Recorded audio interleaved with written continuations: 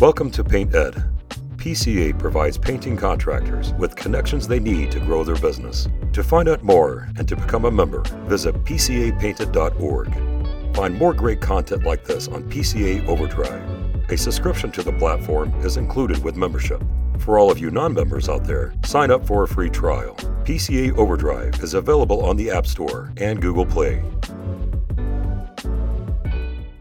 Hey guys, welcome back to Contractor Evolution. This is Benji here. A couple months back, we did a project management roundtable with some of our highest performing Breakthrough Academy members to discuss how revamping their project management infrastructure has helped them enjoy faster projects, more profit, and way less stress, all of which are good things. So if the project management in your business currently feels chaotic, unsystemized, whatever, and you want to learn how to fix it, this episode is a really good place to start. It features Andrew Spear, a high-performance home builder in Summerland, BC, who's used project management systems to scale from an anxiety-ridden $2.6 million in 2021 to being on trend for a smooth and profitable $7 million in 2023. It also features Chris Collins of Royal Heating and Air Conditioning, a third-generation commercial HVAC contractor in Willoughby, Ohio, who's used project management systems to modernize his business and boost his blended gross profit north of 40%. This was originally delivered as a web class with video and slides. So if you want the full experience, move on over to YouTube. If you're in the car though, you're listening to this at the gym, you just got an AirPod in or whatever, it'll still totally make sense with just audio only. By the way, there is a resource bundle which includes a lot of the project management systems discussed. To download that for free, click the link in the description. You're watching Contractor Evolution, where we unpack the systems, tactics, and skills you need to take your fast-growing contracting business to the next level. You're here to learn what it takes to scale up, work less, and increase profitability. You've come to the right place. Stay tuned to learn what separates the new breed of contractor from the old school, and welcome to your ultimate guide on the business of contracting. Ladies and gentlemen, welcome to Secrets of $10 Million Contractors Project Management Tips for Summer of 2023. My name is Benji. I'm joined by three amazing guests today. We've got Chris Collins, Andrew Spear, Michael Gogan. Give us a wave, guys. How are you? We'll get to your intros in just 2 seconds. For those of you just kind of logging in right now, find the chat box on the right side of your interface. Say hi. Let us know two things: where you're from, what part of North America or beyond you are from, and then what kind of business you run. So just find that chat box, put in a quick sentence or two there. Want to make sure you can hear me and see me, and I'd love to know who's here. There's 214 right now. I think we'll probably climb up over the next couple minutes as the late stragglers get here. So hello, Robert, Jamie, Jordan, Bryce, Jim, Chad, Cody, Jacob. Good to see everyone. A lot of J names today. Cool. All right. So this session, guys, we're really, really lucky to be able to put these on. What we do with these roundtables is between us here at Breakthrough Academy and our dear friends at Company Cam, who have also helped promote and put on this event, we're able to just have access to some really high performing contractors to speak to a specific subject matter. And today it's all about project management. We want to talk about how to get through projects faster, more profitably, with fewer hiccups, with better communication, with happier customers. For those of you who have been in business for any time at all, you know that money loves speed, meaning the faster you can get through work, the better your business is at the end of the year. So and instead of just me kind of rambling about this for an hour, these roundtables are structured slightly different. So we have our guests on today, Michael, Andrew, and Chris, to speak to this in a very free-flowing conversational fashion. We've got some questions prepped that we're going to explore as a group. We've got some resources put together that we're going to make available to you. And the hope is by the end of this, you've got a clearer picture around what it is you need to improve in your business. And you have a couple goodies from the goodie bag we're going to send you home with that'll make that easier. So that's the plan for the next 90 minutes. We will take a quick pause around the hour mark to get you guys those resources. So there's going to be sort of a 55-minute block here at the beginning. We'll do a quick break to get you the resources, but then stay tuned because we will not be finished the full conversation at that 1 hour mark. There'll be about 30 minutes left of Q&A. So that's the plan. As I mentioned a second ago, we have a ton of cool stuff to make available. There's all sorts of stuff we're going to show on screen. There's going to be like a GSR. There's going to be a GSR doc for a project manager. There's going to be employment agreements. There's going to be a communication plan, a project status update tool. Company Cam's put together some great stuff for us. So when we kind of go through these things, we've put them all into sort of a Google Drive file that will get you a link for at that 60-minute mark. And my advice to you would be to take this stuff home and use it. We've put a lot of time and effort and money into this, and it's what our actual members, pay us to have access for. So don't tell them. But this is just our way of saying thanks for being here, and we want to make this as useful as possible. So, quick agenda. We're going to do a bit of a run through of who's here. We'll get to our guests in just a second. We'll get into the roundtable discussion shortly after. We'll get to those free resources around the 60-minute mark. You can as well, should you feel like it, book a one-on-one strategy session with us to talk through this in a little more depth. So we're going to talk today, but if you want to flip the script and you talk and just have a bit of event sesh, do kind of like a therapy session for business owners with us and talk about your project management systems or anything else for that matter, you can book that call with us. We'll get you a scheduling link. It'll make it really, really easy around the time we do those resources. Then we'll move on to an open forum Q&A. So if you have questions, that's a good reminder. If you have questions throughout this talk, just like post them in the chat, post them in the questions box.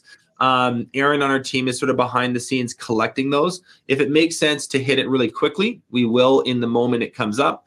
More often than not, though, it's something that we'll circle back to near the end. So please do use the chat box for questions. We are paying attention to them and we will get back to them. Paul Page, good to see you. Sean Canada, good to see you. A lot of familiar faces and names.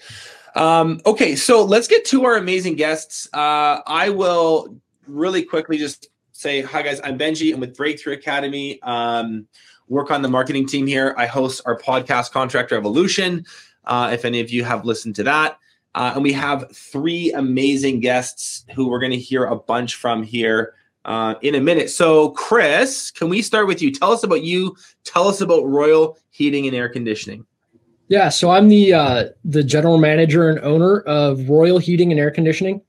We are a commercial industrial heating and air contractor. Our company was founded in 1979 by my grandfather. So we're a family business through and through. My dad took over the company in 1989, and here I am, working with my dad on a daily basis as third generation. And our company is broken down where 50% of our revenue comes from service and 50% of our revenue comes from project work. And project work for us can mean 1 or 2 day projects, or it can mean multi-week, multi-month, multi-year construction work. Wow. So a huge range of jobs that you guys tackle, from like service calls all the way to like large, multi-month, even multi-year projects that need to be done. Yep. Our guys can be on site for, 30 minutes to fix somebody's air conditioner or, 2 years to build a building. Crazy. As you guys can see too on that bottom bullet point, like Chris is trending to have a super healthy gross profit this year. What we'll talk about today as it pertains to project management is obviously playing a huge role in some of those numbers. So looking forward to diving into that in a few minutes. And thank you for the bio, Chris. Andrew, let's hear from you.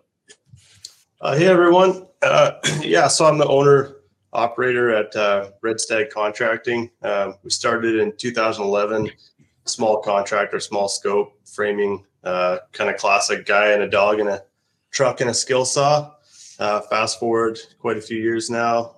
We're in the South Okanagan and BC here, and we're primarily a new home construction, do a little bit of commercial work. Most of our revenues, 90% of it is through our construction and contracting, and about 10% of that comes from our design and millwork. We have millwork shop as well. What kind of dog makes the best crewmate, in your opinion? Oh, you got me. I've had both ends of the spectrum, so I'm gonna say Blue Heeler.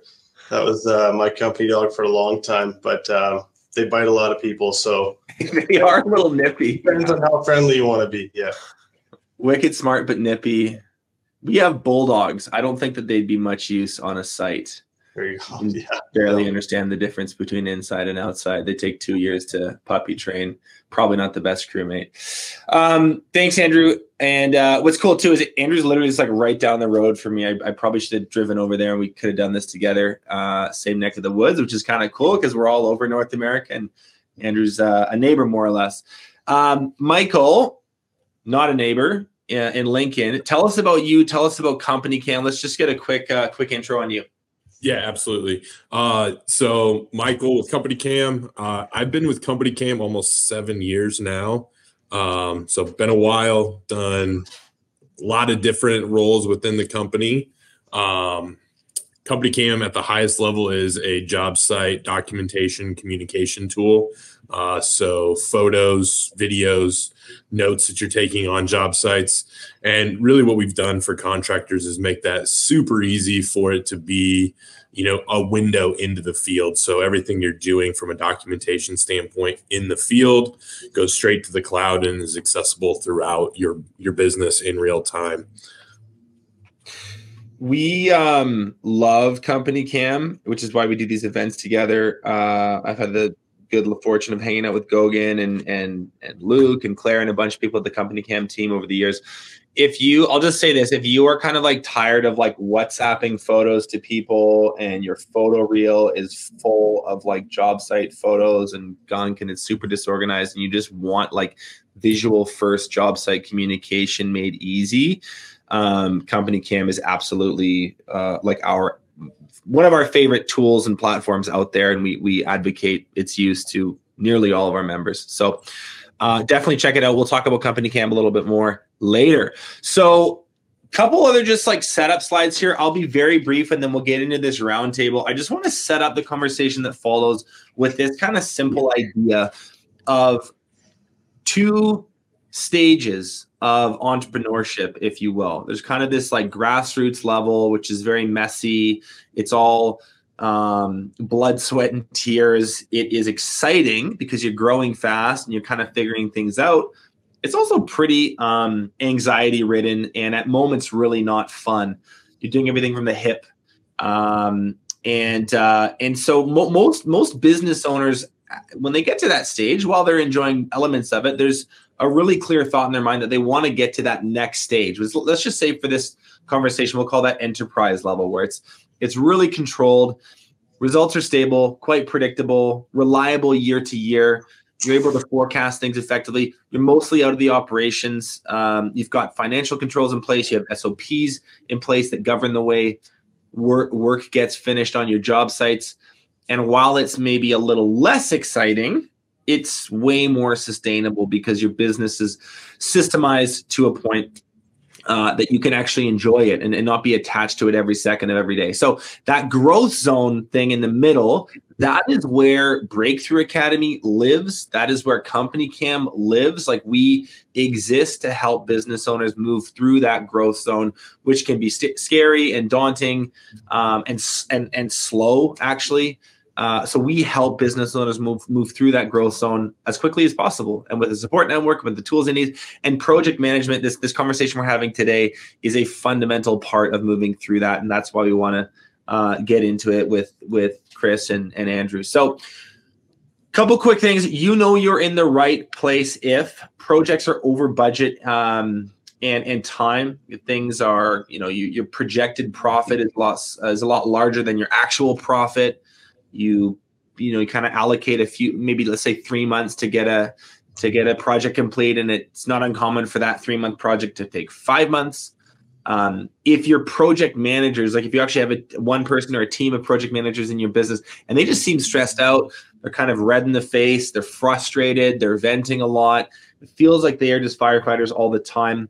And the other sort of telltale sign is if your relationships really deteriorate with your clients, particularly towards the end of the job, if you're kind of like hanging around hoping you get a check but nervous to ask for it, it's a huge punch list of things to do, and clients feel kind of grumbly because it took longer and cost more, and you're feeling maybe underappreciated because they don't understand how hard it was. You get the picture. If that resonates with you, you are 100% in the right place. And we hope that this conversation answers some questions and shed some light on that stuff. I want to hear from you guys in the chat box one more time before we dive in. What is your biggest challenge in your business? So I just gave you sort of some high level, maybe red flags, but be specific about you and your situation.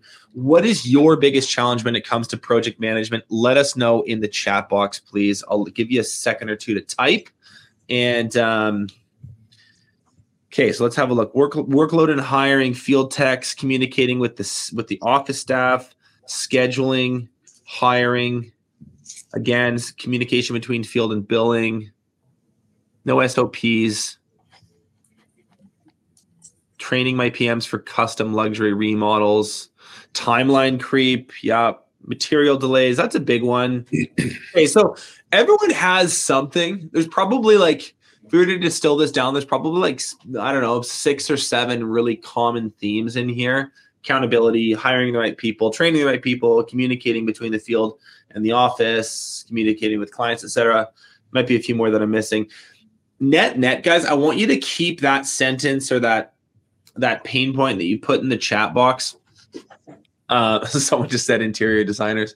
Take that pain point that you put in the chat box and just keep it super front of mind today. Maybe even jot it on a notepad beside your laptop or whatever you're watching this on, because I can virtually guarantee we will hit something that delivers some value in that area. So without further ado, let's maybe hear less from me and more from you guys. I'm gonna pitch the questions and set this up, and we're just gonna enter into this roundtable discussion now.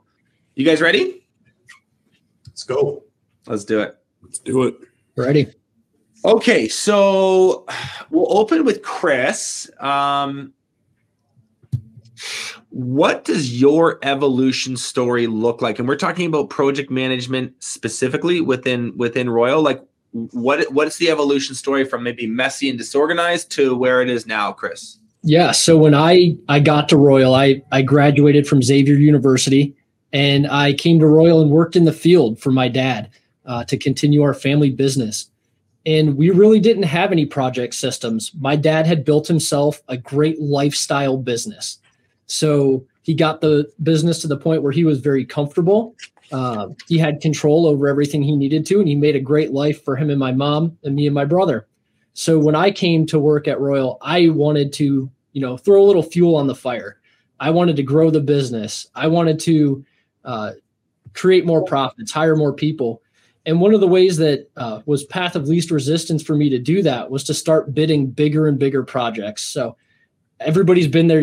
As a subcontractor, I get emails on a daily basis from GCs wanting me to bid projects. So the opportunity was there, and I took it, and we started bidding bigger projects to grow the company. And as we did that, we learned about building our systems. So because we didn't have any of the systems, we kind of learned the hard way what those pain points were, and we built them along the way. Mm-hmm.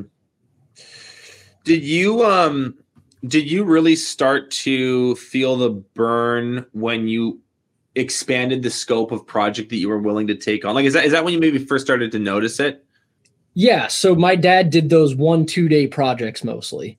Yeah. And I started expanding into these bigger projects, these multi-week, multi-month projects. And when you don't have those systems in place, it really puts pressure on your team and your staff and makes it very difficult to bring the project in successfully. Mm-hmm. Any advice for, it's just a quick aside on like father-son businesses or mother-daughter, mother-son, father-son, whatever, like, let's just say parent-offspring businesses. I know we didn't prep this, but yeah, there's 285 people here. I guarantee there's 30 at least who are either working in their dad's business or they have a kid working inside their business. Any advice for taking over the reins in a family business like that? Yeah, I think family business gets a bad rap sometimes because you hear about families fighting and people not getting along.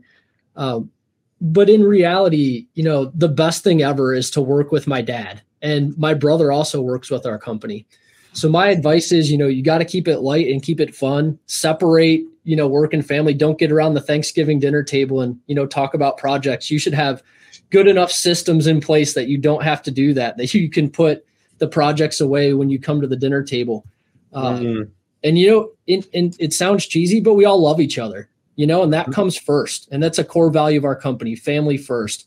And we push that through, to our employees, our vendors, our customers. If we have a customer or a general contractor we don't like working for because they don't exhibit that family first value, we'll fire them. Yeah. They're not worth doing business with. So I think if you believe it and you live it, it'll work out. I just had this really great guest on the podcast. This will be very brief, but this is he's a family enterprise specialist, and he advises family businesses on succession planning, strategic planning, how to operate as a family in a business entity. And I learned this data point, which I'll just share. 85% of businesses globally, 85% are family businesses. Mm-hmm. And on average, an average business, a non-family business lasts 12 years. Family businesses last on average 24 years. So it's just most people are doing family business. Most of them are actually more successful, not less successful. I think there are moments when it feels maybe stress-ridden and this would be so much easier if my mom wasn't my boss or whatever. But anyway, that podcast comes out in a few weeks. It's really interesting to learn a little bit about how to do that well. Okay, I digress. Andrew, let's hear from you. With Red Stag, early days, red healer in the truck with a skill saw, to now, how has your project management evolution story happened? Sure. So early on, similar to Chris, my scope of work on projects was small. It was quite easy to manage by myself with one or two employees, maybe running one or, 1.5 jobs at a time, a little bit of overlap. So that was quite doable. What we found was that over time, we were getting a lot of business coming in that we wanted to take on. So we wanted to increase capacity and we sort of put the cart before the horse. So we're getting bigger projects. The scope of work's changing, much higher level detailing and execution required, and no systems in place to do that other than my own wherewithal. So that was sort of the TSN turning point. Really was we had a very large project. Multi-million-dollar build. It ended up lasting 3 years. There was a lot lost. We had a horrible net profit on that job, big learning curve. And what I realized was not only do we need to have a team in place to manage these builds with me, but also some systems for those team players, because ultimately hiring people and then not really giving them the tools to manage the jobs effectively, you're basically just hiring people to run around and do errands for you. Mm-hmm. And initially that's what I had done. Mm-hmm. While I realize it's probably whenever we talk to entrepreneurs in Breakthrough Academy and we're talking about a topic, whether it's hiring or it's project management or something else, there's often this, everyone's because everyone's humble and real. They're just I just want to be super clear. it's not perfect. It's not I still have stuff to work on. And so assuming that that's true, I realize it's probably, there's things that you would like to improve within your system. Can you maybe just speak to the improvement and how in some commercials, it'll be a before and after photo, what's the before and after photo of your business life, maybe, 6-7 years ago versus now? And I know the after photo is not 100% stress-free and perfect every single day, but how has it improved? Yeah, absolutely. I think, bad pun, you hit the nail on the head, but it's not a perfect life. It's an evolving process, but not even 6-7 years ago, even 2-3 years ago, I was working probably 80% more hours than I am now, missing a lot of details. Our net profit revenue at the end of the year was somewhere in the 2 to 4% range. We're sort of tracking for 10 to 12% now. So big difference there. And our annual revenue, we went from 2 million to around 4 million and now over 8 just in the last 2 years. So, I mean, the revenue is based on capacity, but that capacity is based on being able to still provide good value and capture all the things that I was missing working by myself. So, yeah, just in a day-to-day life, I mean, part of the thing with project management is that if you hire good managers and train them well, you can rely on their strengths. So the guys that I have working in my office have a different skill set than I do, and they excel in other areas. So we rely heavily on each other to, provide the best value to our clients. And they shore you up. So you've got a support team. That's what it's really about, good support. I wouldn't have had that if I hadn't built the system out. Yeah, I know. When we were having lunch the other day, you were talking a lot about like you have such an awesome team and you're super blessed to have like really good, a really good roster, even in the small town you're in. So I think later on, guys, for those of you watching at home, we will dive into like profile of good project manager, what to look for, what to avoid, all that stuff. You mentioned the profit thing just really quickly. We did some research on this, and I'm not going to cite my sources because I can't remember them off the top of my head. But this is legit data. The average contractor in North America makes between like their net profit at the end of the year is between -2% and 4% a year. So you were right in that range. And at BTA, I would say like what we consider like good is like 10, and then 12 is getting better, and then in the teens and above is getting really, really good. So in a few minutes, we'll talk about sort of how this affects the bottom line and really make the case for how project management is maybe, I would say, highly correlated. In fact, the cause of better net profit, especially in construction and trades. But I want to go back to Chris for a sec with this next question. And what was the catalyst for change in project management? Was there a moment? Was there a time? Was there a day, a week, whatever, where you were like, man, this has to change? Yeah, there was a project that changed us, Benji. And so I bid a 4-story apartment complex, new construction. I wasn't awarded the project originally, but then was awarded after the initial HVAC contractor couldn't perform the work. So we were thrown on site, and the project schedule had already happened. Everybody was ready to go, boots on the ground. And I didn't realize that the general contractor had changed their schedule. So we were supposed to build the building, rough in first floor, second floor, third floor, fourth, and finish down. And what it changed to was rough in first, finish first, all the way up the building. And as a mechanical contractor, our systems run up and down. Right. So it was very difficult for us to hit the schedule, and it put a huge strain on our resources. So what we ended up doing is, we were working 60 hours a week. I was working nights and weekends. I just had my first son was born, so I wasn't present at home. I was on the job site. And by the time we finished and we put all the bills in and, totaled up the hours, we had a negative gross margin on the project. We'd lost about $150,000. And it scared me from doing projects ever again. I was traumatized. Pretty gnarly. Yeah, I was I still am traumatized. So, young family, small baby, 80 hours a week. What? Maybe talk a little bit like the draw on the resources. Can you speak to you talk about like what that was like for you personally? What was it like for the team? How did that, I mean, I can sort of picture, but maybe you can fill in the details, like the effect on cash flow, like over the course of those months, like just talk about the resource draw that moment had for the team.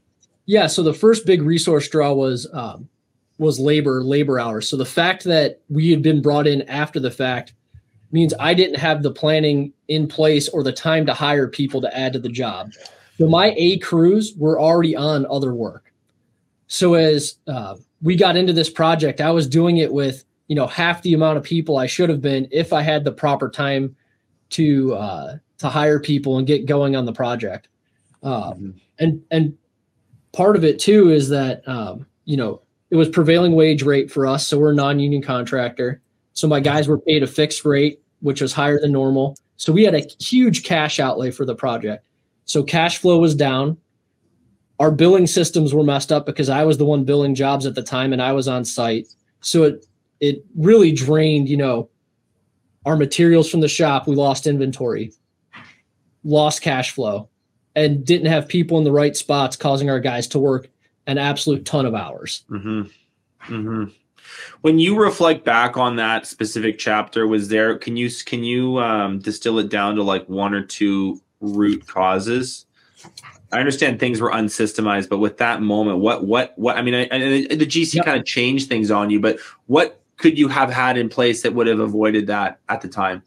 Yeah. So the biggest thing is I was super excited to grow, and I was excited to say yes to this big project. We'd never built a project like this before, and I should have come in and I should have said, stop, this isn't how we bid this. But I was too proud, too excited, and too inexperienced to make that call.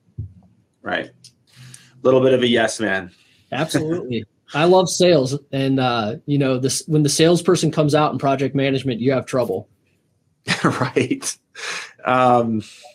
Andrew, what about you? Catalyst for change with project management. Was there a moment for you with Red Stag's story?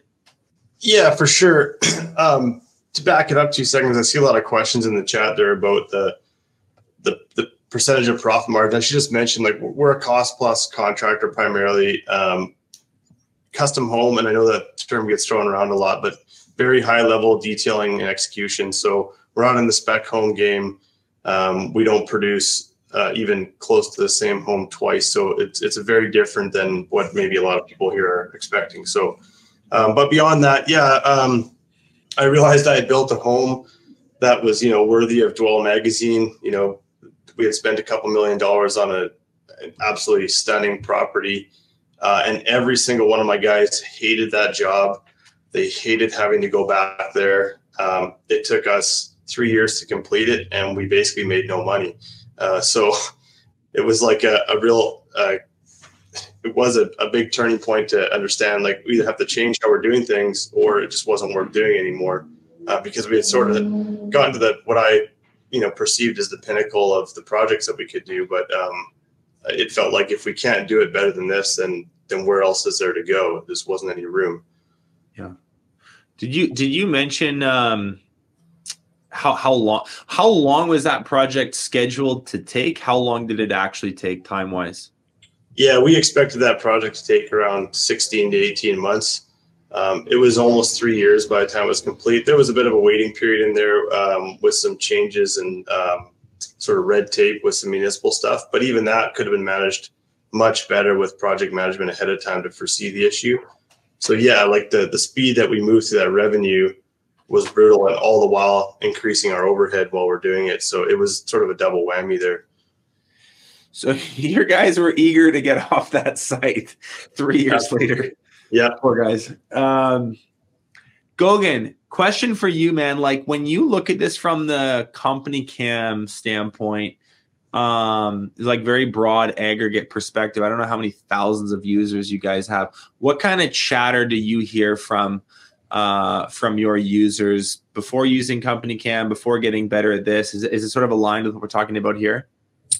Yeah, absolutely. And I think the biggest thing, like, hearing both of these stories, is that communication loop that solid documentation can kind of, eliminate. And whether it be Chris's, maybe underbidding or, having some issues with the bidding, like, I'm going to guess at that point in time, because Chris wasn't using company cam at that point in time, I'm going to guess that, some solid processes in that initial, inspection and walkthrough and those kind of things could have maybe helped eliminate some of those things. And same with Andrew's, like, a job 16 to 18 months taking the 36 range, just that communication loop and being able to, dial down that communication gap is a big thing. And we hear it all the time, where you're able to, whether it be leveraging a checklist so you don't miss anything on that initial bid, or maybe, using checklists during the project to make sure that our punch list items aren't piling up and those kind of things. Yeah. Yeah. I love that. We'll get to some of the documentation in a few minutes here and share what we've built at BTA, what Andrew and Chris have implemented in their businesses. I want to touch on something that I think is important to spell out very clearly here at the beginning, because a lot of our newer breakthrough academies don't fully like get this until they get it, and then they really get it. And that is the idea that your overhead does not care how much revenue you do this month, meaning you need to cram as much sales, as much revenue through that overhead as you can. And project management is what allows you to do that. A shorter, more catchy way of saying it is money loves speed. Andrew, can you talk a little bit about your own learning curve on this concept? Like, how do your PM systems impact the bottom line? Yeah, that was a big revelation for us was, BTA, we talk a lot about KPIs and key performance indicators. So for us, the number one is how fast we move through the revenue. And that can be really difficult with really custom jobs where there's constant changes, additions to scope of work. There's a lot of different drawing packages that are coming in, so many trades to manage. So that's really challenging. Good communication is everything on that. So prior to, we started working in Builder Trend, that was a big investment. And that has allowed us to keep all of our communication through one outlet. So it's a good relationship tool with the clients. They're getting daily updates on what's going on, and we also manage all of our change orders. Our RFIs are going through there. That's been massive, and it's on the tail end of all that. We've seen that the revenue is being produced much quicker. So we knew that we needed to do that. We didn't have a really strategic goal in how to do that, but once we started getting a good project management system together and cleaner communication, like Mike was talking about, that's when we realized we're actually, where we saw it was the scheduling. We built out these schedules for the jobs, and we were hitting milestones much earlier than expected, which initially presented a problem because we were scrambling to keep other work behind it and keep all of our crew running. But now we know that we're moving through these jobs a lot quicker, which is absolutely massive for your overall profitability. Mm-hmm. And it also allows us to take on some jobs that we otherwise wouldn't have been able to take on, which is nice because nobody wants to turn down really high level jobs. Mm-hmm. Mm-hmm. Yeah. And I think like for you, it's so interesting. Like you're building it, like you're building really high performance homes. And like you said earlier, nothing is sort of replicated or there's not a ton that you can duplicate project to project. I mean, of course there's systems and procedures that are the same customer to customer, but as far as the actual blueprint and the scope of work, it's kind of one off every time. And so it's very easy for those things to go kind of pear-shaped and slow way down, whether that be change orders, weather, supply chain, whatever. But through the stuff we're going to talk about in a sec, you've really found a way to keep those as close to what was estimated as possible. And that's obviously had a huge trickle-down effect on your net. Chris, same question to you. How do project management systems impact your bottom line? Yeah, so I went back through and looked at our financials, and from 2016 through 2020, our blended gross margin, so service and jobs combined, was somewhere between 28 and 32% every year. So we joined BTA. We've put a lot of effort into systems since 2020. In 2022, our gross margin blended was 39%. And this year we're going to do about 43%. And then speaking to the bottom line, our profit margin in those 2016 to 2020 years was about that 4% range that you were talking about in the beginning, is kind of an average area. Mm-hmm. And now we're in the 10 to 12% pure profit range. And one of the things that it makes it easy with that is, when we did that big project, I really wanted to hire a project manager after we were done because I saw the need. Mm-hmm. But when you don't have margin, you don't have the room to hire the project manager. So having the systems in place, to increase the margin has allowed us the flexibility to hire the people that we need to hire for a successful business. Where do you come down on that question? Should I hire a project manager first, or should I build project management systems first and then put the person inside of them? People have varying opinions on this. What's yours, Chris? Yeah, so my opinion is I think you can do it either way. But if you're going to hire the project manager first, you need to hire somebody that has the systems already from prior experience that they can bring to you. Mm-hmm. And I think that really narrows your field of who you're going to hire. So I'd much rather hire for culture, fit, who are you as a person, and bring them into our systems and have just as much success. And again, I think you can do it either way, but for our company and our culture, I'd much rather bring the systems and then hire the person into it. Cool. Yeah. Wider talent pool to choose from. Absolutely. Gogan, what do you want to weigh in on this? Yeah, I was just going to say one thing I would add. I love Chris's answer there. I was nodding, but to me, your system, your process, they're never like finished, if that makes sense. You're always iterating on them. And so I think you have to have that framework of a system and a process. I think, like Chris said, you hire to your culture. Those are the people that you're going to retain long-term anyway.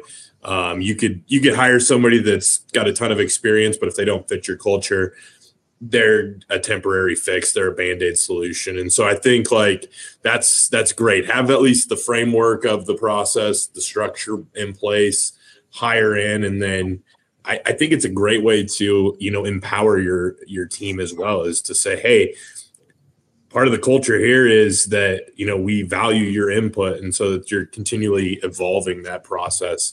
Mm-hmm. The other thing too is that's that really experienced project manager that you brought in to, essentially teach your business how to do things, can leave, and often they do. If you build the infrastructure yourself, that doesn't kind of depart the same way a person does. Okay, so let's dive into core PM systems for each of you. Chris, I'll start with you.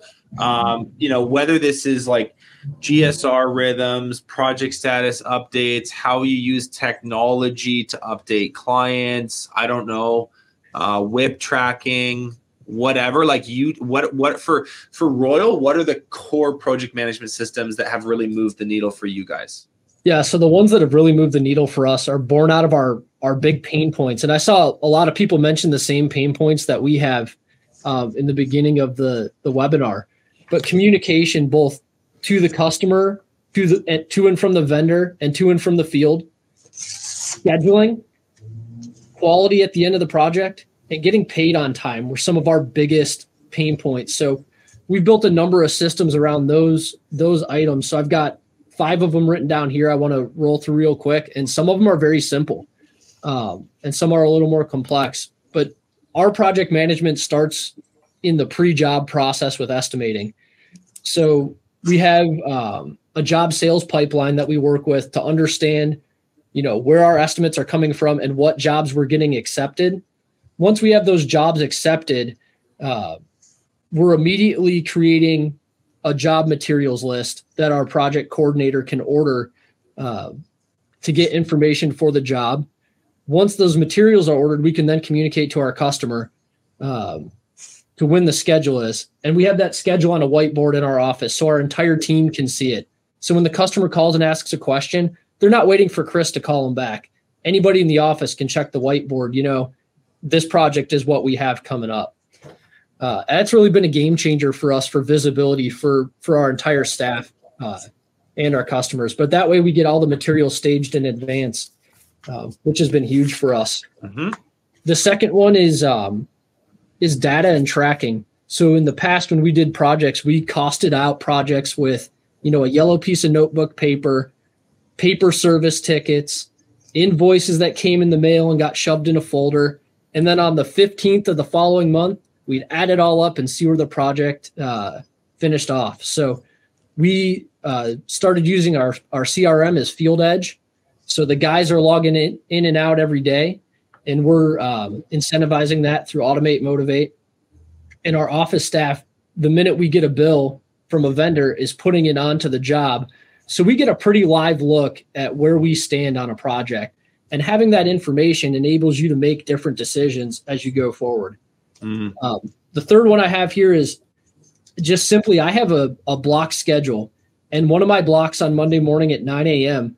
is to communicate to my office manager what projects finished last week.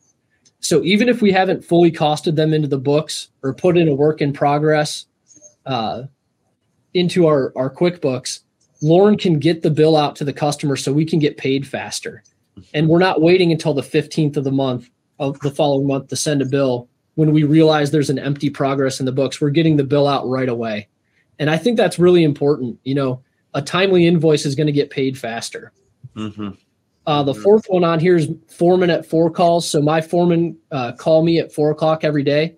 We discuss what they need for the next day. We discuss materials, where they are on the project. And, you know, your phone call moves faster than your truck does. We used to do this by driving to the job site every day, and it's way faster and more efficient to do a phone call. I love all that. There's a lot of things we could dive into. The you know, getting off of paper and adopting technology to have data more quickly at your fingertips rather than that really slow lag. I mean, I'm impressed that you were able to do it the 15th of the next month. I mean, even that's disciplined. A lot of people are way slower than that. Foreman at 4 talks are awesome, and then that job sales pipeline. The next slide, we'll actually do a little show and tell. I want to show our audience what it is you've built. It's pretty impressive.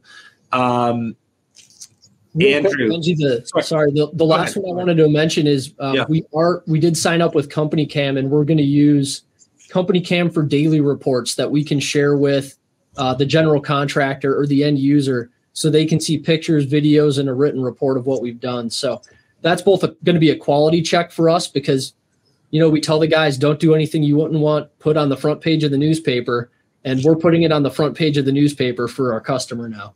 Right. So that's going to make a big difference for us as we roll through. So we just signed up with them about 30 days ago and look forward to get that rolling. Wicked. Andrew, what are your core project management systems?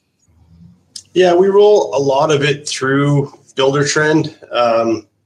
So one of the biggest ones that we've had is the daily logs. So what we've seen, one of the biggest breakdowns with our field is the communication from office to site and back, getting that information there quickly and accurately and having a database to store it. So with the daily logs, our site supers they're telling us they got half a dozen photos on there, who's been on site, any problems they encountered, much like the phone call that Chris makes at 4 o'clock with his foreman.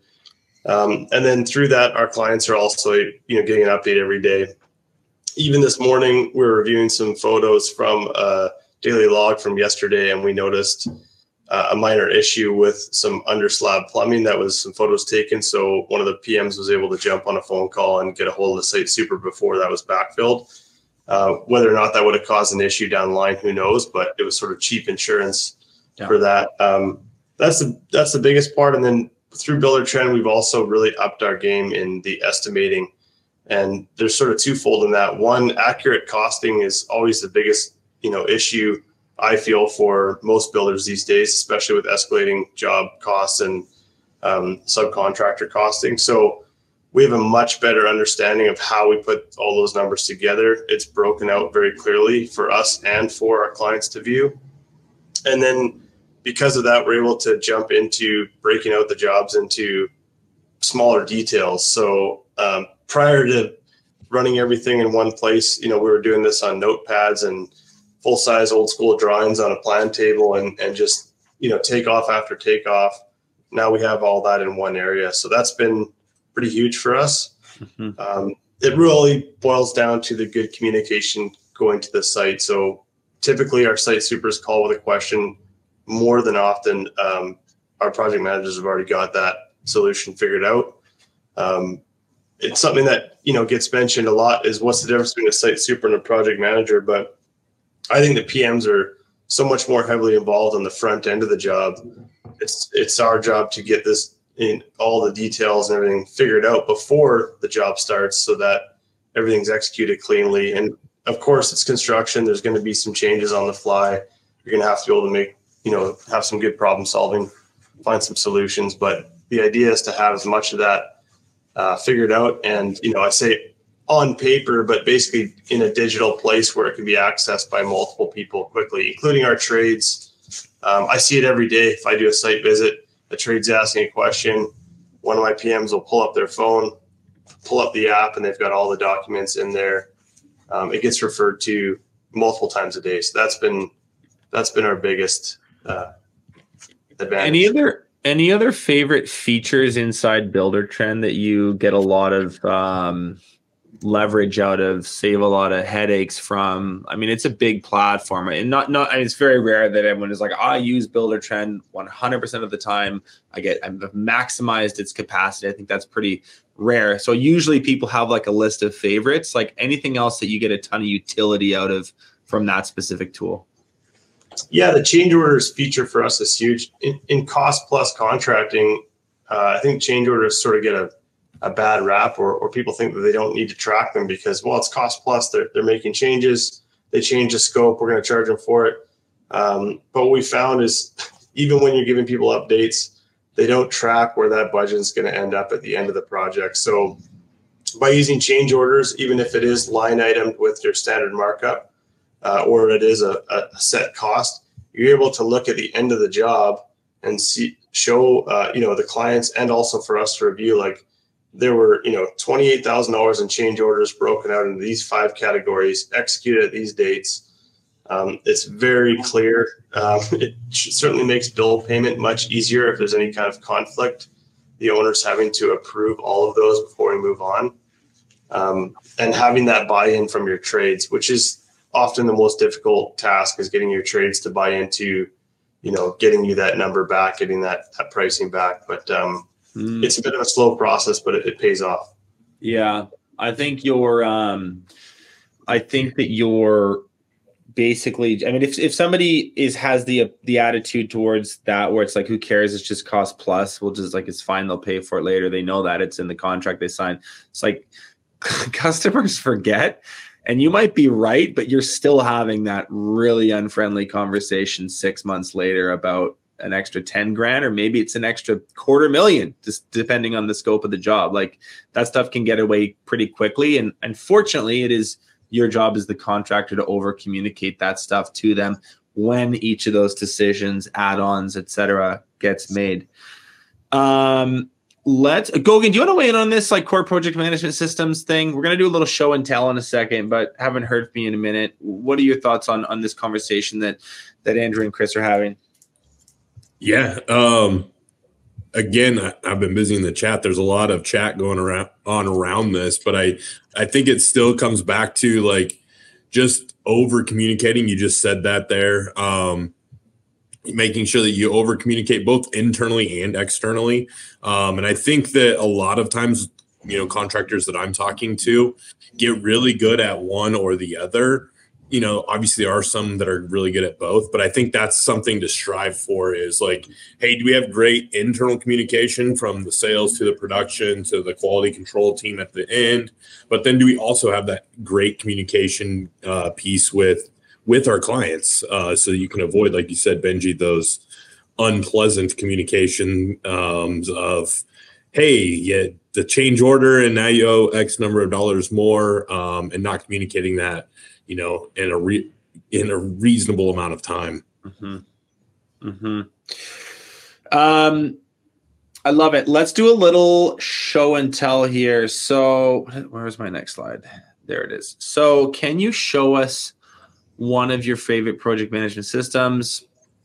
Chris has the job sales pipeline that we'll look at. Andrew has employment agreements. Okay, so let's just start with some simple stuff. I'm going to leave PowerPoint for a quick second. You guys can see my desktop here. So let me open this one.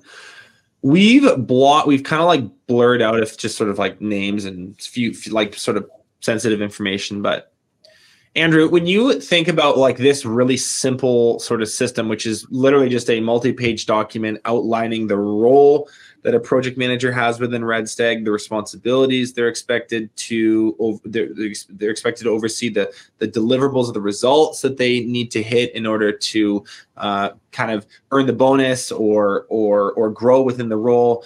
What has something just like outlining the agreement done for both your business and like your leadership, but then also the individual who fills this role?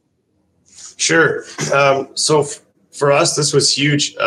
My two project managers are vastly different. One came out of a 20-year career in a completely different field. He had almost no construction experience. I actually met him. I built his house 5 years ago, and I campaigned him for 5 years to leave his field and come work for me. And I finally got him. So part of it was I felt a big responsibility. They became, him and his family are friends. So I had a big responsibility to make sure that I look after him and that I clearly define what he's doing, what is expected, and what his compensation will be, and exactly who we are. I mean, a lot of this stuff was already well known to him, but putting it on paper just relieves the stress of the unknown for both myself and for him. The other fella I've worked with for 15 or more years, he came from a site super role, which typically isn't a good transition to project management in my mind. I had to clearly define the difference between what he was doing as a site super to a project manager and what his deliverables would be and his accountability. So it goes from having to crack the whip and keep everybody running smoothly and police the trades to relations with clients and trades in a different manner of relationship. So clearly outlining that and having them not just read this and sign it, but actually give me feedback on any red flags, and then coming to an agreement together has relieved the strain of the unknown for all of us. It's been huge. Yeah. So this is Red Stag's employment agreement, and you can see there's I'd actually just highlight a couple of really important things here. Company values as a very salient reminder at the top. The deliverables and accountabilities are, I would say, probably the most important section, where, Andrew, for his PM, who we've kind of, blurred out here, has articulated explicit goals for how much their gross profit needs to be on their projects, what kind of customer satisfaction ratings they're expecting, what kind of training they need to deliver to new employees, daily tasks and updates. It's then articulated in detail in the next section. There's a conversation around who they report to, how they get paid, what sort of bonuses they're entitled to, vacation pay, benefits, et cetera, et cetera, et cetera. This makes the job of holding someone accountable later on, should you need to, 10 times easier. And while this doesn't seem like rocket science, we're just looking at a Microsoft Word document, this is probably the lowest hanging fruit when it comes to just injecting your business with clarity and structure. Okay, I got to be mindful of time. I want to get to Chris's sales pipeline, which I'll just show you is pretty cool. We'll go through this dashboard he built and what it does for the team in a second here. Before we do, as promised, we got to do this little run through of the resources. So I'm just going to ask a question to you guys at this stage, and keep in mind, there's 30 minutes left to go.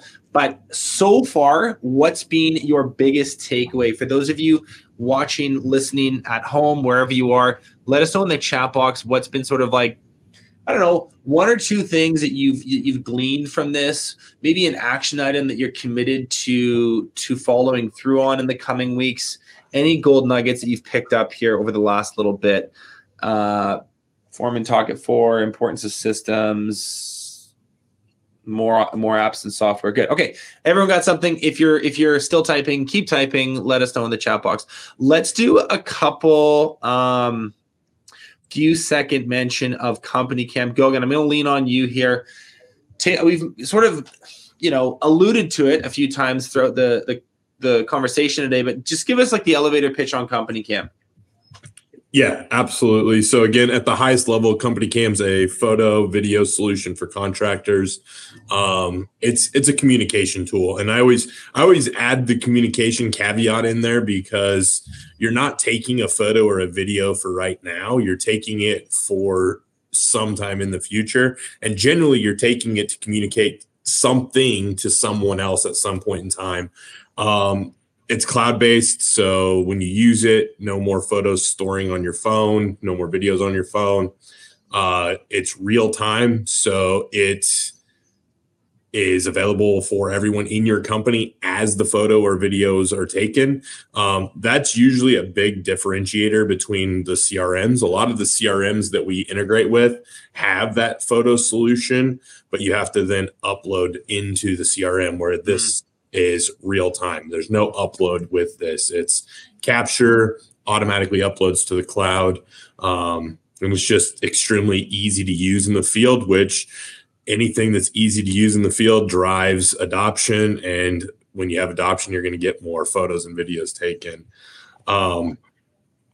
Yeah, this is just kind of back on that communication piece. And I talked about it a couple different times in there, but being able to communicate both internally and externally is, I think, the biggest piece that contractors struggle with is how do I communicate with my team? How do I keep them on track? How do I make sure that, you know, they have everything that they need when they get there so that my, you know, my salesman's taking the right photos and the right documentation to make sure my production team's showing up with the right things, the right ladders, the right, you know, pieces of equipment to do the job. And then a big one is avoiding customer disputes. So here's just kind of a quick graphic. I honestly just like the image here. Kind of has that Facebook feel, but breaks everything down so that you know, nearby projects, who took photos, when they took them, and everything. When I say it goes straight to the cloud, everything is sorted by a GPS location. Yeah, it's a pretty wicked tool. We are big fans of it. I love the fact that the photos are snapped inside of Company Cam. In other words, it accesses the camera instead of you taking photos on your camera and then uploading it to Buildertrend or Co-Construct or whatever. That, I mean, it seems minor, but when it comes to the actual use case and, you know, you have 10 people in the field using it, can save a whole bunch of disorganization downstream. Okay. For us, like our role here, us being Breakthrough Academy, I want to just talk really quickly about who we are and what we do. So we systemize contracting businesses for growth. You know, Andrew and Red Stag, like high performance builder, Chris with Royal Heating and Air Conditioning, obviously a different shape of business, but for all intents and purposes, we work with blue collar businesses, construction, roofing, painting, landscaping, a whole mix of specialized trades, some home service businesses as well. And what we help them do is implement the BTA growth system, which is sort of a 6-part framework that helps companies grow. So we improve financial controls, with our sort of proprietary MVP file tool, which we're going to actually have a look at in a second. We structure roles properly so that your project manager knows what they're responsible for. That employment agreement we looked at a second ago is a small part of that. We implement really high quality hiring systems so that you can attract and fill the roles that you need with the A players that you want instead of feeling like you're kind of scraping the bottom of the barrel. We implement SOPs and training systems so that everyone knows what's going on inside the business. We optimize your sales process so that you're not the only person selling all the time. And you actually have a salesperson or a sales team so that you can kind of CEO the company that you need to, rather than being part-time sales guy, part-time job site manager, part-time accountant, and a million other things. And then lastly, we work on your strategic execution and how you set goals, how you break down those goals into years and quarters and months and weeks, even the hours in the day. We get super, super aggressive about block scheduling and where you spend your time. And all of that is in the pursuit of growing your business. So on average, a new member inside Breakthrough Academy increases their revenue by 26% and their net profit by 43%. Project management and the systems we're talking about today have a massive direct impact on that 43% increase in net profit. Altogether, we have about 550 some odd businesses in Breakthrough Academy right now. Last year, they did about 1.7 billion in revenue. So these are pretty large, like aggregate statistics. This is not a small sample size we're pulling from. There's a lot of members in Breakthrough Academy. We give the best quality content in the industry. Training videos, pre-built SOPs and checklists and systems that our members have access to. We're going to give you a little sample of that today to take home.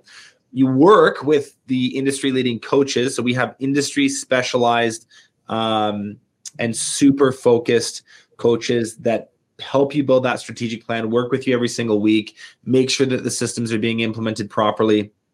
etc.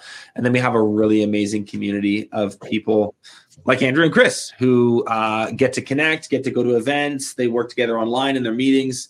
We're big believers that leadership is quite lonely, and it's actually very cathartic and helpful to be surrounded by peers who get you, who run a similar business to you, who are facing the same challenges as you. So we have a really kind of targeted profile that we look for, like $1 to $15 million a year in business, wanting to grow still and needing to build a fully systemized company, develop as a leader, mastermind with peers, be challenged and held accountable, and wanting to professionalize your industry. So if that sounds like you and you run a business that kind of loosely fits into one of these categories, we are absolutely a great solution for you. We're going to send you home with, let me go through the list here. We've got this employment agreement tool. So Andrew showed you his. We'll send you the template that was built off of.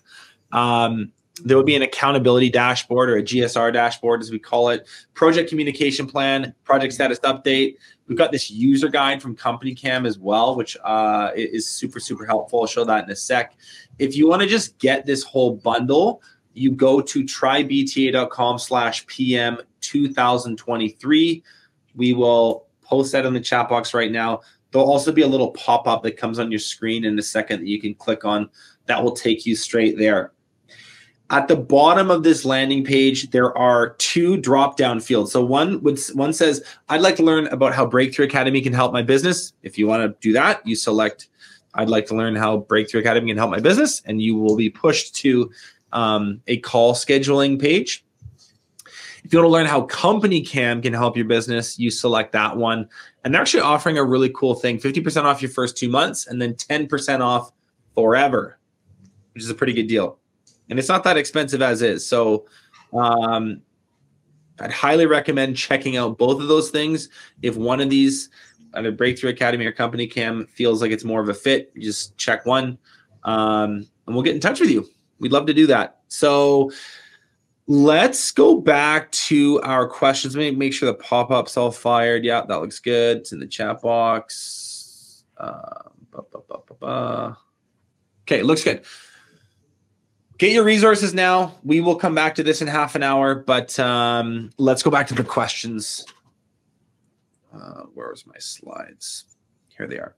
So where we were a second ago was, can you show us one of your favorite project management systems? So Chris, we'll go to you here for a sec. I want to go through this pipeline. This is pretty cool. So this is, you're using a Breakthrough Academy MVP file, but there's a custom tab in here that not every member is using this to the full extent that you are. Take us through this, why you built it, and what it does for the team. Yeah, so Coach John and I really wanted to have a better understanding of Royal's estimates for our jobs, what we were estimating, and where our effort was going. So we have 3 different types of leads that we look at. We have service-generated jobs. So our service department, says your unit's shot and we're going to replace it. We have invitations, which are general contractors we have a relationship with. Mm-hmm. And then what I consider plan and spec work that, is from an out-of-town general contractor or maybe somebody we haven't worked with before. So we wanted to know where our resources were being pooled, what type of jobs we were winning from each, and then understanding our margin on those jobs. So this tool broke out my estimates to tell me where I should be spending my time doing estimates. There's only so much time in a day. And this really broke out for us where that effort should be going. So most of our work is service generated, like we talked about. Mm-hmm.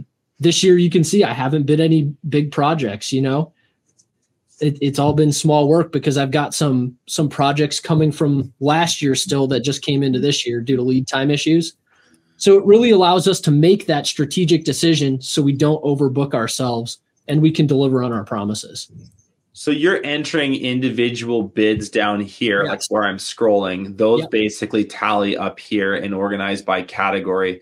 And then you can see sales ratio on each. Like you can see, for example, the jobs you're invited to, you close a lot more efficiently than the service leads, 36% versus 28%. Yep. You can see average bid size, average win size, or average job size. So really cool. Like I'm sure to the people at home, like, okay, this looks awesome. Also looks like a bunch of Excel, which I guess it is, but we can teach you this and you can learn this pretty quickly. What does it do for the team having this level of visibility into what's out in front of them? So this portion specifically, I use as our estimator, and I share it with our lead installers. So they get excited about what's coming up in the pipeline. So, a lot of times your guys wonder what's the next job, or they sit on the milk carton for the last 5 hours of the day to drag their job out because they don't know what's coming up. But I share this with my lead guys so they know, hey, look, guys, we're bidding work. We've got work coming in and we're ready to schedule it. So, I think Andrew was talking about how much revenue can you fit through your overhead in a year. This is a tool to show our guys how we do that. And I am going to steal that term from you, Andrew, because I think it's really good. It creates some urgency. Yeah, absolutely. Yeah. That's really cool. Anything else you'd say about this? Just this job sales pipeline? Was it hard to set up? It was really easy. Coach John did a lot of legwork with me on this, and I think he's been able to share it with a bunch of other members. So hopefully it's helped a lot of people. But, understanding your average job size and then your average bid versus one size is important too. And that can give us clues into, are we overpricing certain jobs in certain areas? Sure. So it's been the feedback and understanding what we're doing has been really important. It's been critical to our growth. It's really good. Gogan, I've got this little PDF from you guys. I'll just kind of full screen this. Do you want me to walk through these 3 slides and like how this fits into Company Cam and how to use this feature? Yeah, absolutely. So we basically pulled these 3 slides together to kind of fit with the topic of project management here. I'm going to give Chris a lot of inspiration for this with his foreman talk at 4. And I was just like, man, we can even make this a more efficient process. And so a new feature with Company Cam, you can see the little new flag there, is project templates. And so essentially this is what the screen would look like where you create these. Caveat, you do create these from the web. So these templates can be utilized then in all of your projects. But essentially you go in, you add a description to said project template, and then you can add the checklists or reports or whatever need to be completed on that specific type of job. So for whatever type of job you're working on, you name that as the project template, and then you just add that into that said job every single time. So the next slide, we just threw some dummy ones in there. But what I can tell you is Breakthrough Academy, we've made some checklists with Breakthrough. Hopefully now that we have project templates, we can even make more checklists with them. But just a couple that we threw in there, daily site reports. That's, I don't remember who I was chatting with earlier, but using your checklist for that daily site report, whether it's the 4 at 4 or, maybe it's even your daily safety audit or whatever it is. Another one that contractors are using is Toolbox Talk, and we could go down the whole rabbit hole of OSHA and all that fun stuff. But, what better way to prove that my team is doing their Toolbox Talk every day than adding that checklist to the project template so that, hey, I've got a photo and a couple notes from my Toolbox Talk every single day. So a lot to unpack there, but a lot of awesome stuff that you can really add efficiency layers to your project management. Mm-hmm. Yeah, and that compliance piece is major too. Okay, next question for us to unpack here as a group is what does great project management look like in your business? Chris, let's start with you. Yeah, so like I mentioned in the beginning, one of our core values is family first. And I know that may not be what you're thinking when you hear great project management, but it really goes down through our business from top to bottom. So I'm married. I've got 2 young boys. And to me, great project management is when I go home and I'm present for my 6-year-old and 1.5-year-old, and I can play Avengers and coach T-ball and not think about, did I order that rooftop unit for that customer? Or I've got a project meeting tomorrow. How am I going to explain that to the general contractor? I don't want to think about those things. I want to be there for my wife and my kids. And the same thing with my employees. Great project management is bringing the job in on time so my guys have balance. A lot of our technicians and installers I hired 8-10 years ago when I started at Royal. And they now, got them out of high school and they now have wives and young families. And it's important to me to send them home so they only work 40 hours a week and they're not taking their Saturday away from their kids. Mm-hmm. So family first through and through. That's how we do our business. And, great project management starts with those values. I feel like in your answer, what I'm hearing is there's like a level of calmness, a level of control. I realize it's not like hiccups don't happen and fires don't erupt, but there's some infrastructure built around putting those out more efficiently. And I wonder like how pronounced of an effect that has had on your ability to build a team. Like I think a lot of people, you hear this, you've heard this expression before, like people don't leave their job, they leave your boss. Another maybe way to say that in these businesses, they don't leave their job, they leave like a really stressful environment and they're looking for a less stressful one. Have you had any feedback from your team, even new employees that are like, oh, you know what? I love working here. Not necessarily because of the pay or the uniforms or the trucks, but it's like, it's less of a shit show. Like, is that a thing with your people? Absolutely. So my dad has had guys work for him for 35 years from the start of their career to their retirement. And I think that's the biggest thing you can say about how you treat people. And then the younger guys that I've hired, they're now recommending their friends to come work for us, and it really makes recruiting easy. And it also makes culture easy because the guys bring in other guys that they want to work with. And they may not even have HVAC experience, whether they're in the office or sales or in the field, but they have the values that fit our company and we can plug them in. So we really don't even need to look for people. They kind of come to us and we end up with a core group of guys that, when one of our guys got married last year and 4 of us were in the wedding and the entire company's invited to the wedding. And, those are the kind of things that we look back on as, we're doing something right. That's pretty cool. Yep. That's pretty cool. Andrew, for you and Red Stag, what does good project management look like in your business? How does it feel to run the operation that you run now compared to how it used to? Yeah, I would probably echo a lot of what Chris has said. Some of the big things that have changed, like you mentioned recruiting, Chris. We don't actively look for people anymore. People are trying to get jobs at Red Stag locally. And I think that's directly related to how we're managing the project. Everybody feels the difference. All of our sub trades, our suppliers are recommending us because we're organized and we have good communication with them. We have good referrals from our clients. I mean, I get people that are looking for jobs that, had a family friend that had a home built by Red Stag. Also returning employees. So I've had employees that have left to do something different and come back after years, and they tell us how much different things are running now and how much less frantic it feels. A phrase that we use a lot is we're far more proactive now than reactive. So contracting can often feel very reactive. You're just doing things on the fly. You're reacting to situations and putting out fires. We don't have that feeling anymore. There's certainly elements of that during the week that might come up, little things, but you use the word Benji, calm. That's definitely the feeling that's in the office. Nothing's frantic. So that's been the biggest change, is the overall feel. And I saw somebody put in the chat there, they're asking about the PM's family. Like, my PM's taken off for 5 days, leaving tomorrow. We didn't even balk at that. I was like, yeah, go. You're covered because our management system, we can cover you. I was down sick for 24 hours yesterday.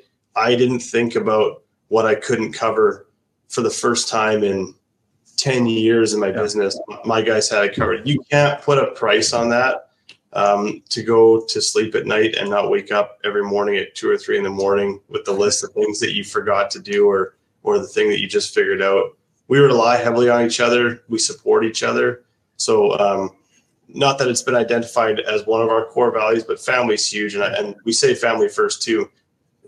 All the way down the chain, right through our carpenters and our laborers, because the jobs are run smoothly, and they also have a different level of security in their work. They're not worried about whether we're going to have work lined up for them in the next 2 weeks or 2 years. You can't put a price on that either. And that breeds a lot of loyalty. I have a very, very strong sense of loyalty within the company. And I don't mean that I would, use that to our advantage, but there's a real strong sense of community here, which is one of our core values. So when you feel like you belong, you're gonna excel. You're gonna produce better work. You're gonna excel in your home life, and that's what we want. We want all of our peers and our employees and our contacts to excel at home as well. And it sounds kind of cliche, but if you can manage projects effectively and relieve all that strain, you can really affect the lives of the people around you. Yeah.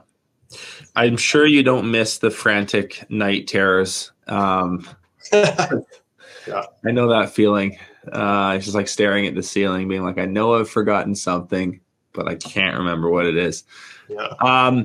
We were talking offline, guys, about this idea, and I think it's worth just like lobbing out to the group. Like, I feel like there's a bit of a myth that circulates in the minds of a lot of contractors, which is you can't make money and like be human and care about people. And they'll sort of like use that rationale to, I don't know, avoid implementing systems that will help avoid getting into financial tracking, avoid getting into PM systems, because there's sort of this story they tell themselves that if they do that, they're going to become this like Fortune 500, like lifeless, entity, which I think is not a massive oversimplification of the truth. Do you guys know what I'm talking about? Do you want to maybe weigh in on that belief system that isn't serving the people that have it? Yeah. So it's kind of the same thing. I heard somebody say this on a podcast the other day, right? I don't want to work out because I don't want to look like Arnold Schwarzenegger. Right. It's kind of like what you were just saying, right? Like that's a great parallel. Same thing. Yeah. Like you can still work out and be healthy, but it doesn't mean you're going to look like Arnold. There's a huge gray area in the middle, and if you truly live your values and don't just say them, you have to live them. They have to be real. You can make money, have less stress, and treat your people right. Yeah. Yeah, I don't want to look like Arnold. I fortunately don't look like Arnold. I don't think I'm anywhere in the territory of looking like Arnold. But I still go to the gym 3 times a week. I'm there with you. I don't look like Arnold either, but I'm at the gym 3 times a week too. There's a new Netflix series out on him. I got to watch that. I'm sure it's probably really, really good. Arnold aside, Andrew, your thoughts on this? Yeah. It's sort of, I think I identified it as the heart versus machine. I was probably one of those people that felt very strongly about keeping the business very small, keeping a core crew of like 2 or 3 guys, because I felt like I didn't want to pervert that. I didn't want to turn into some of these companies that I had worked for throughout my career, or I had seen people get homes built by and got the feedback where it just felt like they were dealing with an entity and not a person. So I resisted horsepower for a lot of years. And what I learned was that in service, value is more important than your ideals sometimes. So I found a very good balance. And it's a bit of faith. You got to take a bit of a leap of faith to start implementing these things and see how they'll affect your life. And that should be noted. Like there's no benefit to Chris or Michael and I being here. We're not getting compensated by BTA. I think we're probably here for the same reasons, that when you learn this stuff, you want other people to have an improved quality of life, and that's why we're taking time out of our day to do it. I don't gain anything by you guys checking out or getting involved with BTA, other than the fact that I'll know that I've helped some people in my community. So I really believe that you can definitely scale, and if you want to argue this point, that rich people don't make a difference, well, then get rich and make a difference in your community. So put your money where your mouth is. Like, if you have the ability to do it, then do it. I love that. Okay, well, let's do a quick one, and then we've got a sort of a pile up here of questions from the audience that we've not answered yet. So just a quick hit closing question. Andrew, what do you know now that you wish you knew then? You guys, you kind of prepped us for this question. I didn't even take note, but I was thinking about this morning, and I'll quote a great movie. If you build it, they will come.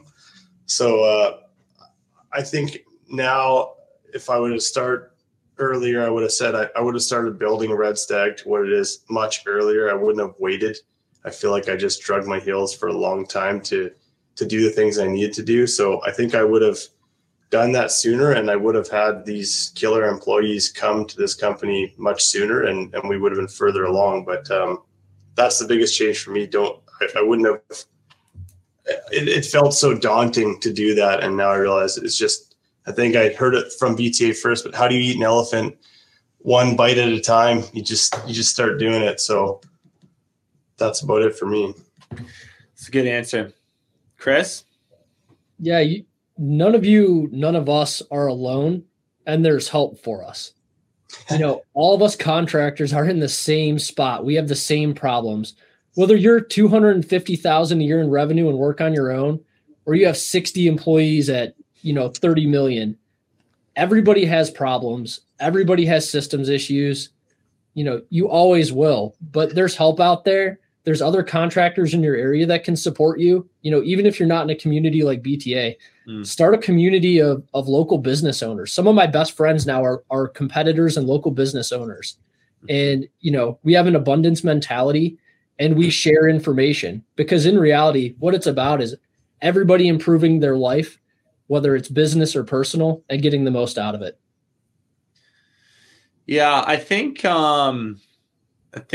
something you hit on there is like needing to block out the negative chatter. There's a lot of, I hate to say this, I'm not picking on anyone in particular, but there's a lot of excuse making in construction and trades, whether it's like millennials suck, or customers are the worst, or this supplier is an idiot, or whatever. And it's like, I think there's a level of catharsis, and it feels good to maybe crack a joke every once in a while, but we just seen so many examples of solutions to all these problems. I just don't really believe that any of them are insurmountable. They're hard, but they're solvable. And I think the less time you spend listening to, people externalize factors and blame other things, the better off you are. Gogan, you want to weigh in on this final question before we get to Q&A? Yeah. So my perspective is obviously a little bit different, being that I'm not directly in the contracting world. But I think the big thing when I think about where I was at in my role 7 years ago with Company Cam, and I was a single digit employee, and we have 225 employees now. So I've seen that crazy growth. I wish I would have looked bigger picture sooner. I was in the cold calling stage when I first started, and I was like, okay, I'm just booking demos one by one here. And obviously you have to do those things, but like even listening to Chris and Andrew's like journey,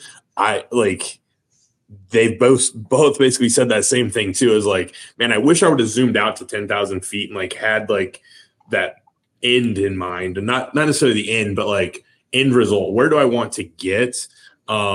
And started acting on that sooner, because it took me several years before I looked and said, hey, where do I want the end of 2024 to be as far as like what my team is producing? And when I first started, it was like, man, if I could just book a demo with this next call, that would be great.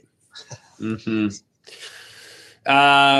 Start with the end in mind, think bigger picture earlier. Okay, let's get to some quick fire questions. We got a bunch of them that are kind of piling up here. This is a question for Andrew. How do you think about the type and scale of projects that you pursue, given that experience with the big gun? Was that from Byron? Yeah, I think Byron's left the chat, but I was sending him a cheeky text while we were talking here. But yeah, I mean, I think it was intimidating after that experience, taking on very large scope projects. But what we target is what we're suited for. So really high level, high detail, and something that's true in our industry, at least we feel this way, that sometimes the smaller jobs are as much work as the bigger jobs. They're still the same level of detail, just in a smaller scale. So bigger jobs aren't intimidating as much anymore, if at all. I think we just look at it like an elephant. We just start breaking it down and you find a way. Awesome. Next question is for, this is from Brooke. I think it's just to anyone. I'm a small company and our sales guys sometimes project manage too. Is that a no-no due to the hidden damage that could come up that needs to be billed for, but the sales guys rather eat that cost? Is it a no-no to have your sales guy manage projects also? I don't think so. As long as you set the ground rules, right? You give them a framework to work within. Again, it comes back to the systems. So we don't have a full-time project manager at Royal. I am our project manager on the front end. I handle the estimating, the customer interaction and the relationships with vendors. And then I turn it over to a project coordinator, warehouse manager who sources materials. I have an office manager who communicates with customers through the project. And my lead installers take on the on-site project management role. So whoever you have do it, as long as they have the guidelines that you set out for them, they can be successful. Question from Jordan. This is probably a good question for Andrew. PMs versus site supers. What's the difference between the responsibilities of those two roles for construction companies? Yeah, that's a great question. It's easily gets fuzzy. Site super, I see that they're day-to-day policing, quality control, looking after the details that have been handed down from the project manager. So the PM is really involved more in the coordination of that job and the detailing and the information. And then the site super is basically taking that information, implementing it on site with the trades and their, the other staff there. And then also really good feedback to what is happening or problems that are arising on site that goes back up the chain to the PM to make those adjustments. But they're very different roles. You can have a site super who starts dabbling in some project management, but then they're going to be more reactive. They're going to be doing it from the time frame that they know, versus my PMs are working on jobs that aren't starting until spring 2024 right now. So to me, that's the difference. The site super is working right now, in the now, and the PM's working on what's coming and then also wrapping up what's already done. I really like that breakdown. That's super helpful. And by the way, like, a lot of people are, I think, sometimes looking for a super defined answer for their business where it's like, tell me exactly what it ought to be. Like, these terms are at the end of the day just terms. An office manager in one business can look wildly different than an office manager in another business. So, you do need to customize this and tweak it for your own business. But I think that idea of like future focus and wrapping up what's finished focus versus what's happening today for the site supers, maybe some good broad strokes to follow. We'll do one more here. Can you discuss project management hiring? And I think the question is more so like what kind of person makes a good project manager? And probably the flip side is worth talking about for a second. What kind of person makes a really bad project manager? Anyone want to take that? I can tell you what makes a bad project manager. Okay, let's hear that. That's me as the sales guy, right? The guy who gets in and says, yes, Mr. General Contractor, yes, Miss General Contractor, we'll take care of that for you. You got to be willing to stand up for yourself, stand up for your company, and stand up for your company's profitability. You have to have people that are willing to say, no, let's take a step back and look at this. Yeah, very good. Andrew, what is a good project? What do you look for in a good project manager? Analytics and passion without emotion. So break things down so they're clear to everybody without there being emotion tied to it, and lay out a clear plan. Building for us is 50% planning and 50% execution. So I have people who put a huge weight into planning the execution of the work, and then allowing the people who execute that work to do it in their manner, and not interfering with how they do that on site.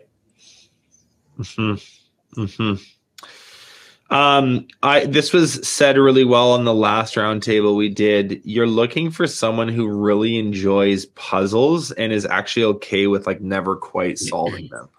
It's like an evergreen puzzle. Like if someone like needs a start and a finish to everything, and they need that kind of like big hurrah moment where it's like, we're done. It's like our work here is finished, and they need that like sigh of relief. You don't really get that much of it as a project manager. So you need, it's not saying the projects don't finish, but then there's always the next one and the next one and the next one. So you sort of need to be in this like, you love solving problems and puzzles in almost a permanent fashion, and don't need those big sighs of relief along the way.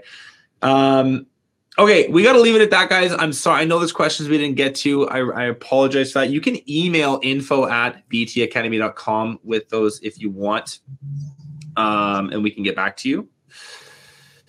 We are going to, I'm just going to give everyone a really quick reminder. Go to this landing page if you haven't yet. Can we throw that back on screen, please, Aaron? This one, trybta.com/PM 2023. We'll do the pop-up on screen one more time. It will post in the chat box one more time. You can get your bundle of goodies that we kind of talked about and outlined today, which are yours to take home and play around with and hopefully implement into your business. If you want help implementing those things into your business because your business is growing quickly, you want the additional support for any other reason, Breakthrough Academy is an unbelievably good resource to start with. Book a call with us. Let's do a strategy session. If you're looking for some like tech support on this side of things and you want a really cool tool that will help with this as well, get Company Cam. Once again, 50% off for 2 months and then 10% off forever. trybta.com/PM 2023. And there it is in the chat box again. I also would love it if like the 200 some odd of you left, if we can just give a really quick thank you to Andrew and Chris and Michael. These guys, we've done an hour and a half today. We prepped for an hour last week. I mean, it's quite a large amount of time that we've put together to prep this, and they've shared their very, very valuable minutes and hours with us to do this. So if you guys can just give a quick thank you, Andrew and Chris and Michael, I'd really appreciate it. Thank you guys for being here. Really appreciate it. And we will see you all next time. Thanks, guys. Yeah, thank you very much. Thanks so much for watching this episode of Contractor Evolution. If you've already subscribed to our channel, consider sharing this episode with another contractor who you think needs to hear it.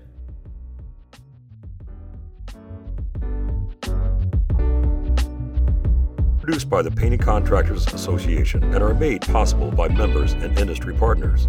To find out more about upcoming education opportunities or for more information about joining PCA, visit pcapainted.org.